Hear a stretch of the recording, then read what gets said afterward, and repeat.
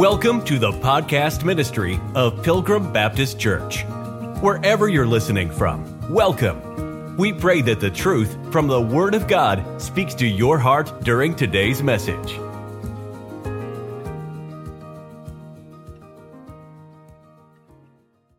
And the first dispensation that we talked about was the innocence of man. And for the human race, we went over this is Adam's creation to Adam's fall. For us as individuals, it's our creation, our natural birth, to our fall, when we willfully disobey and we willfully sin against God. And innocence, we see its starting point back in the garden, but there's no ending point to that. And in Romans chapter 5, let's read that, and then I'll make the point I wanted to make off of this word here. But in Romans chapter number 5, let's start reading at verse number 12. Whereas by one man sin entered into the world, and death by sin. That would be that one man, Adam. And so death passed upon all men, for that all have sinned. We all get that. We all come from Adam's seed.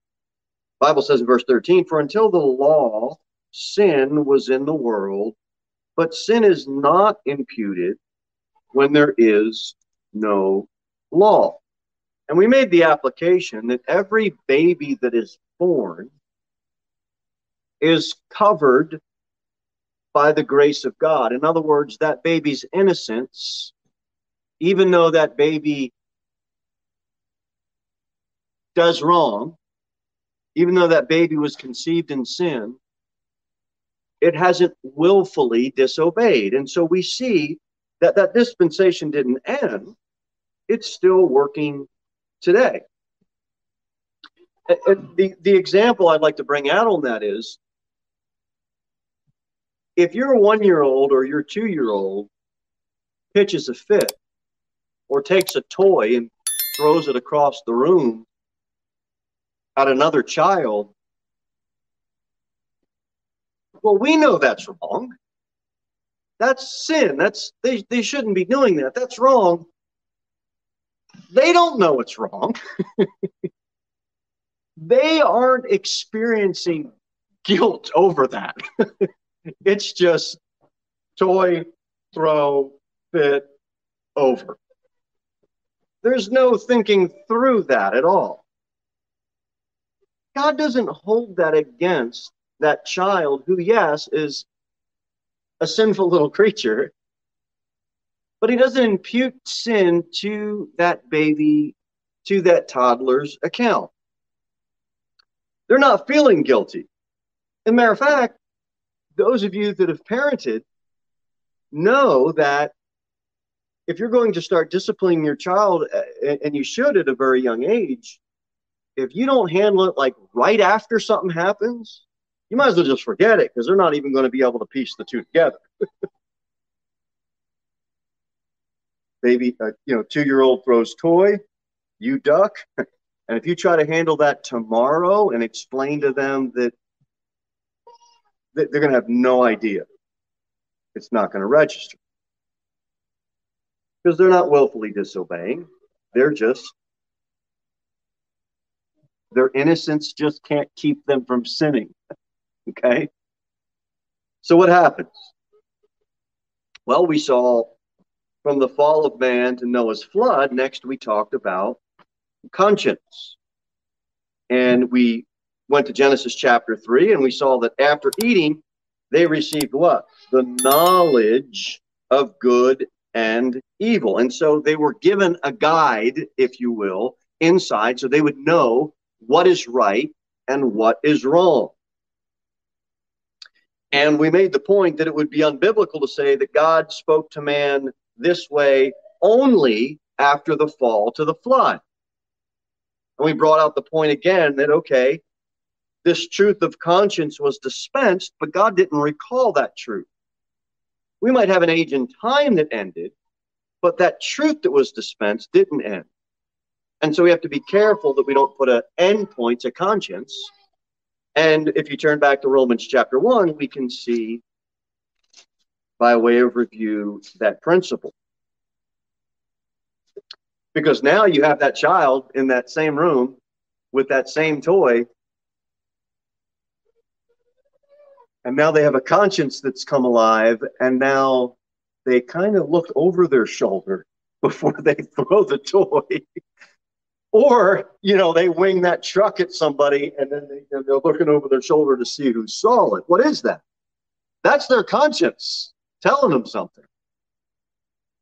And the Bible says in Romans chapter number 1, verse number 18, for the wrath of God is revealed from heaven against all ungodliness and unrighteousness of men, who hold the truth in unrighteousness, because that which may be known of God is manifest in them.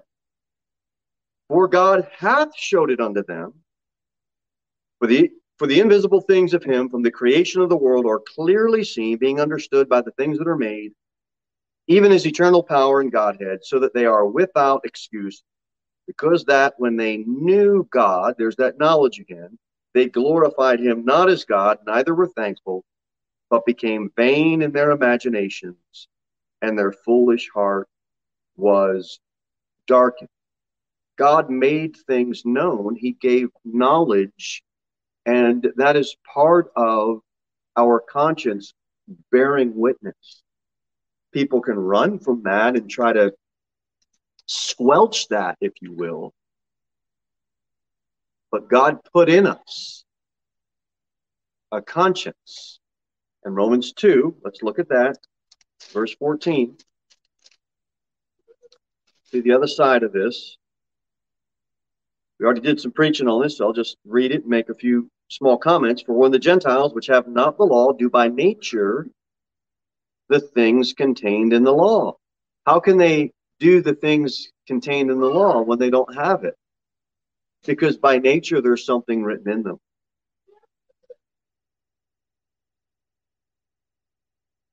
These, having not the law, are a law unto themselves, which show the work of the law written in their hearts. And here it is. What's bearing witness? Their conscience also bearing witness, and their thoughts, the meanwhile accusing or else excusing one another. So your conscience, it can produce fear. Your conscience can produce convictions, but it couldn't save you. Your conscience can't save you. And so we saw how that ended. God had to step in again. Because man in a state of innocence will still run away from the direction God wants him to go. God giving man, dispensing the truth of conscience to a man, same thing. It's written in him. Conscience can bear witness. What does man do? He runs the other way. But we see human government comes into play. Conscience was the pre-flood dispensation. Human government now is the post-flood dispensation. Where'd that begin? Genesis 11 at the Tower of Babel, or Babel, which is, I guess, where they get Babel. I don't know if you're supposed to say Babel or Babel. I don't know if that's a north-south thing or east or west of the Mississippi, but nonetheless, in Genesis 11, that's where that happened. Now, so someone's building a big Tower of Babel. I can't wrap my mind around why someone would be building a Tower of Babel. Well, we want people to understand what the biblical answer or the biblical solution to racism is. Aren't there other ways? It's odd to me that how high is this tower going to be built? That's what I want to know. Well, we're not going to build it that high. That thing messed up a lot of people. That's why the people were so wicked. That's why God said, we're going to scatter and we're going to confuse the languages. And that's how we got all of our languages. I don't know if it's a good idea. I'm just asking. I'm not telling. Is it a good idea to try to recreate the rebellion of man? I don't know. But to me, that's a touchy thing. But what did you have in human government after that Tower of Babel? now you have mentions of nations, you have mentions of families, you have mentions of kings, you have mentions of armies. Why? Because now there's a governing factor that was put into play. No longer is it just a state of innocence. No longer is it a conscience that's going to guide. There's now a governing power, and that's why we see those terms being used in the Bible. So the government was the restraining force for man. And God wasn't speaking through them. They weren't God's prophets. But we talked about those people in those nations were governed by the ruler of that nation or that family or that army, and they were all dealt with by God based on what that particular ruler did. And so we saw human government. Go to Romans 13.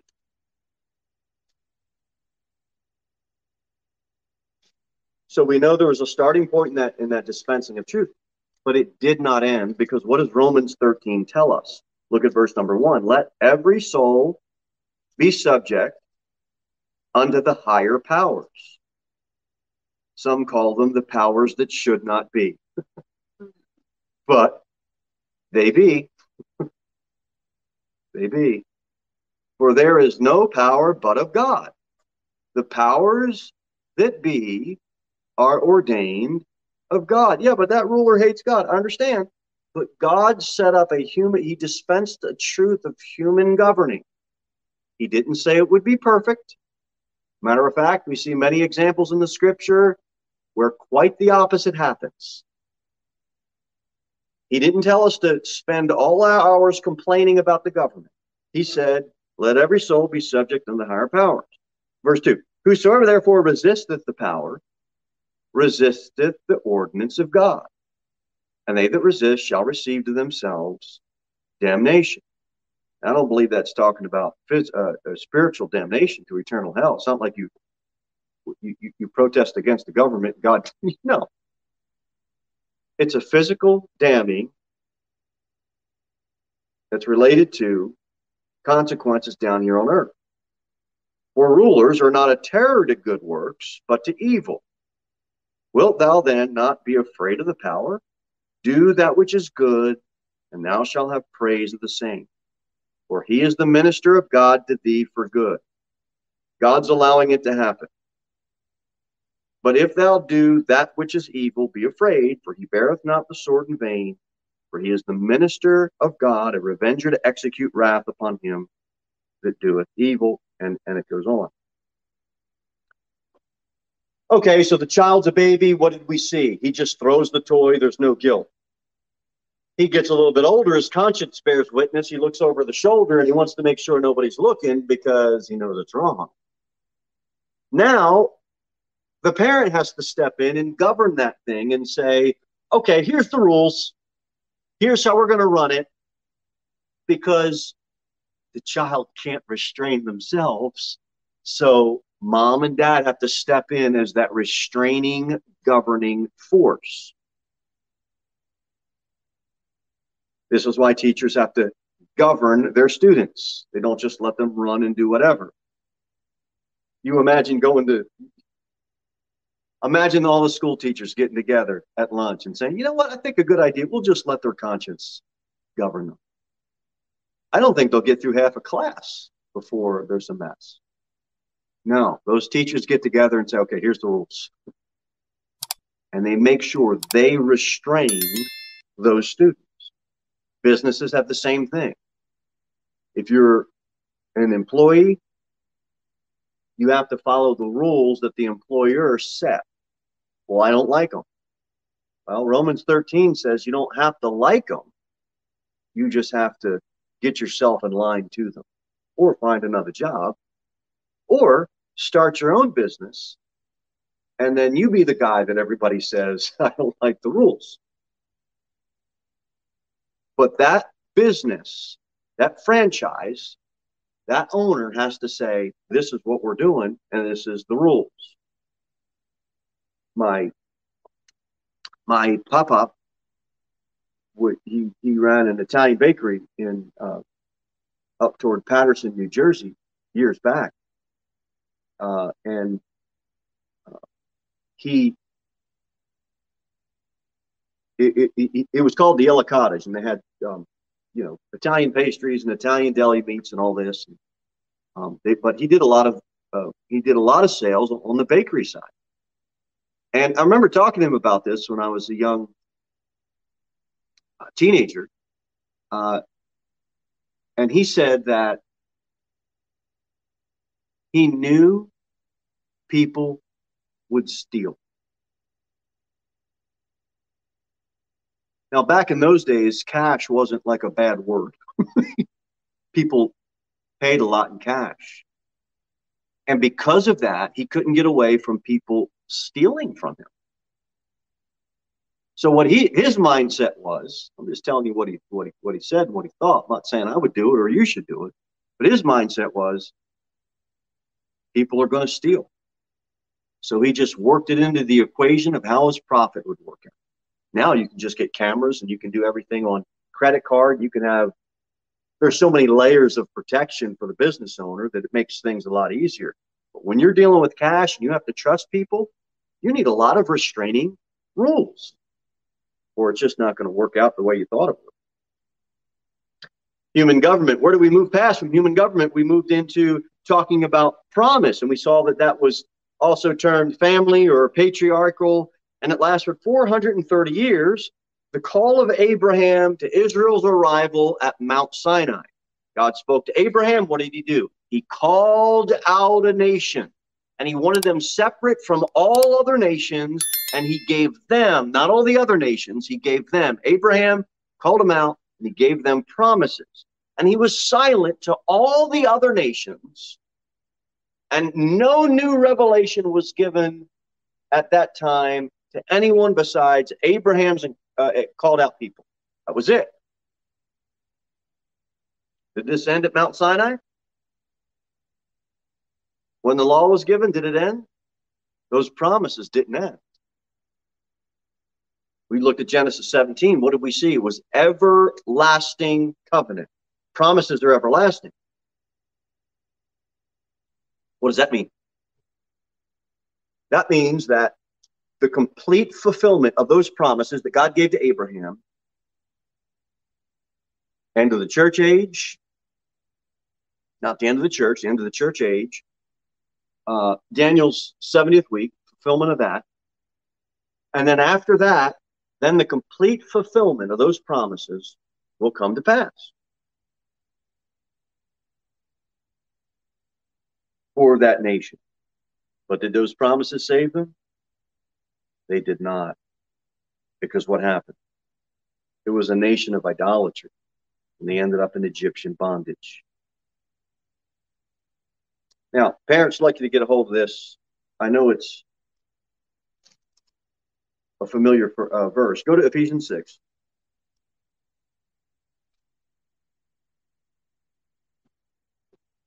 Let's make some practical application with this verse in regard to promise. Now, God's promise to Abraham were for us, but look at Ephesians 6, verse number 1. All you kids pay attention. Open your Bibles. Read this a couple of times on your own tonight. Children, obey your parents in the Lord, for this is right. Honor thy father and mother, which is the first commandment, with promise, that it may be well with thee, and thou mayest live long on the earth. There's this idea here that a reward is attached. There's a promise given, a reward attached to obeying.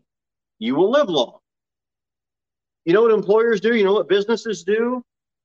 If you show up to work on time, if you do a great job, if you bring value to the company, we will give you a raise.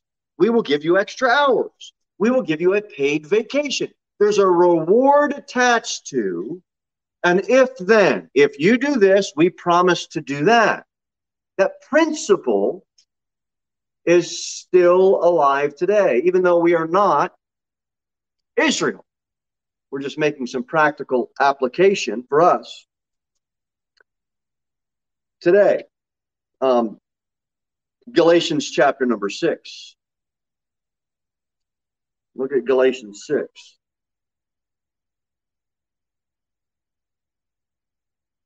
Same principle is here, verse number 7, Galatians 6, verse 7. Be not deceived.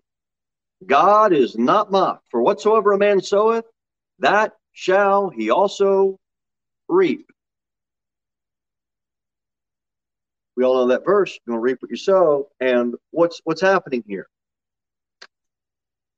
You sow to good, you're going to reap good.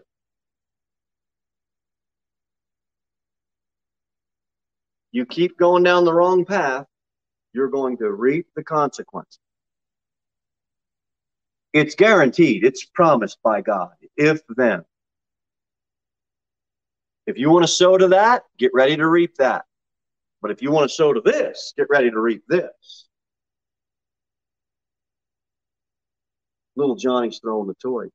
You know, if you quit throwing that toy, you might just get yourself dessert tonight. Do we need to discipline our children? Yes. But do we need to reward our children for doing right? Yes. God rewards. And so we should kind of get in line with that in some way, shape, or form. Good behavior should somehow be compensated if you want to earn the respect of the chastisement. If it's always a spanking, a spanking, a spanking, if it's always a discipline, but it's never a, hey, great job, here's a reward for doing good, it's hard for the child to understand. They only know your character as rat. They should definitely see you as a rewarder. As a rewarder. God's going to give rewards. The law was the next one we looked at. Given at Mount Sinai on tables of stone. And we said if they obeyed those laws, they enjoyed righteous living. And isn't that a blessing? Raising the kids, you give them some laws and some rules to obey. And they enjoy righteous living in the house. That's how that works. Now, what do we talk about with this law that was dispensed? It was given to the nation, it wasn't given to us. But it's still alive today because what does Galatians 3 tell us? Law is a schoolmaster, what? To bring us to Christ. You could still use the law in witnessing, make sure that you use it lawfully to point them to the Lord Jesus Christ. Not to try to tell them they have to keep it, but to show them that they can't keep it. It's kind of why the law was given.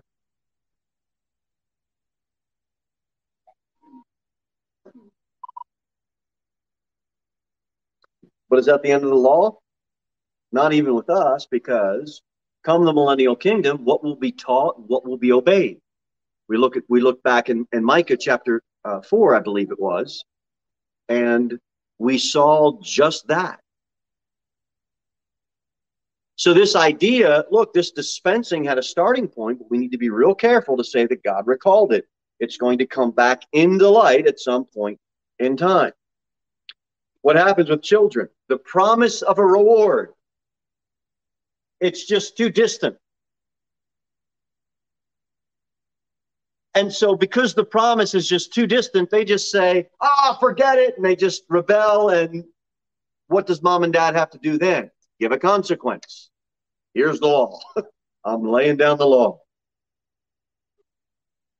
When they end up sinning, the law has to step in. That's why we have police officers.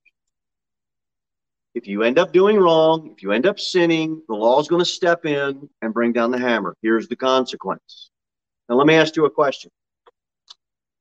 Does the man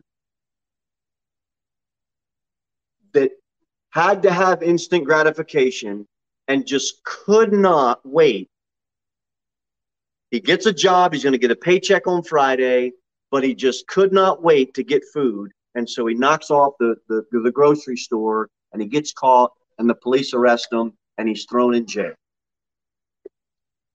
When that happens, does that man's heart get fixed? It doesn't get fixed. When your child sins and you have to discipline them, and you should discipline them so they understand there's consequences, and that law comes down because they're sinning, does the law, does the punishment, does the discipline, does that fix their heart? It doesn't.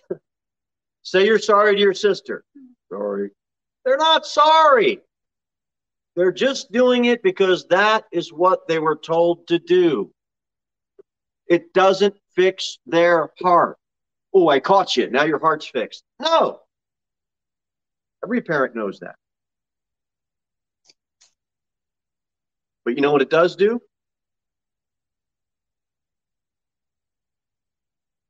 It allows you to manage the rebellion. That's what it allows you to do. The employer can manage the employee. And it restrains them until their heart is fixed. But it does not fix their heart. It just restrains them until their heart is fixed.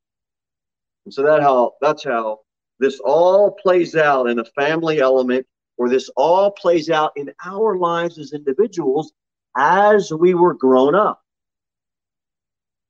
None of us that are in our 20s, 30s, 40s, 50s, 60s, 70s are going to take a toy and throw it at somebody.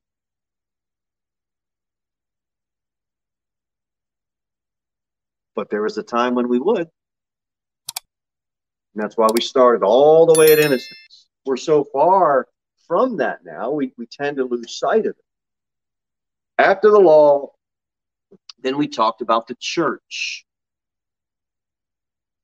So you realize you're not so innocent. You realize that your conscience convicts you. You realize that you wouldn't follow the human government, the governing, any type of authority that was over you. That's the word I'm looking for. Whether it was mom and dad, the teacher at school, the boss at work. And you were under the law, and the consequences came, and you realized, I'm sunk. So you trusted in the Lord Jesus Christ. And go to Colossians 1. Colossians 1, and you saw that you were guilty, and you needed to repent. And so now you're placed in a body. Colossians chapter 1, look at verse number 18. And he is the head of the body, the church, who is the beginning, the firstborn from the dead, that in all things he might have the preeminence. So you're in this body, and Jesus Christ is the head of this body. Now, get a hold of this. Does that cause your conscience to just go away? No. Does that cause government to go away? No. Does that cause the law to go away? No. But when you trust Christ and you're placed into his body, what does that do? Now your past experience. Now as a Christian, your past experience allows you to so appreciate where you came from and who you now are living for. Even when we get saved and are placed into the body of Christ, all of that is still there, and it should give us a better appreciation for why we are serving the Lord. All the previous truth that was dispensed to you should now bring you to a better understanding of that truth that was previously dispensed. That makes sense? A new birth should bring along a new understanding. That's the idea. new understanding. And the last one we talked about was the kingdom. You get to rule and reign with King Jesus. And that's pretty good. I know there's supposed to be 7, but it's kind of, there's eternity too. That would make it 8, and that messes up the numbers on the charts. But eternity. After that millennial kingdom, eternity. So last thing I'd like to finish with tonight is these are starting places. Very important, starting places of when God dispenses truth. But they are not ending places. They're starting points. And we can get a hold of all that type of truth even as we see a child get brought up. We see somebody get saved, be placed into a body, and then you can even look back and recall and appreciate and get a better understanding. So they're starting points, not ending points. Thank you for listening to the podcast ministry of Pilgrim Baptist Church. We look forward to seeing you in the next episode. In the meantime, you can sign up for our email newsletter at www.pilgrimbaptist.church.